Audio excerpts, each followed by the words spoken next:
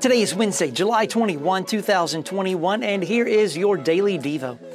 It seems that so many believers struggle with the assurance of salvation. They are plagued with doubts and anxieties over their eternity. This doubt is rooted in two things. First, we fail to believe in the work of Christ. Now, of course, we would say that we believe, but there seems to be an underlying doubt. Does God really love me? Was Jesus' work really enough to save me? But second, our disobedience steals our security. We see areas of our lives that don't line up. We aren't walking as He walked, so we wonder if we are truly in Him. To walk as Jesus walked includes an imitation of His whole character. It means we obey the Father and commit ourselves to His will above our own. And supremely, it means that we love as Jesus loved.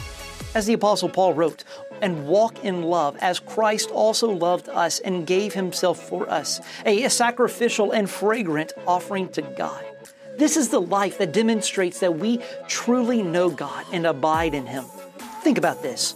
Why do you think so many struggle with assurance? What would it look like to walk just as He walked?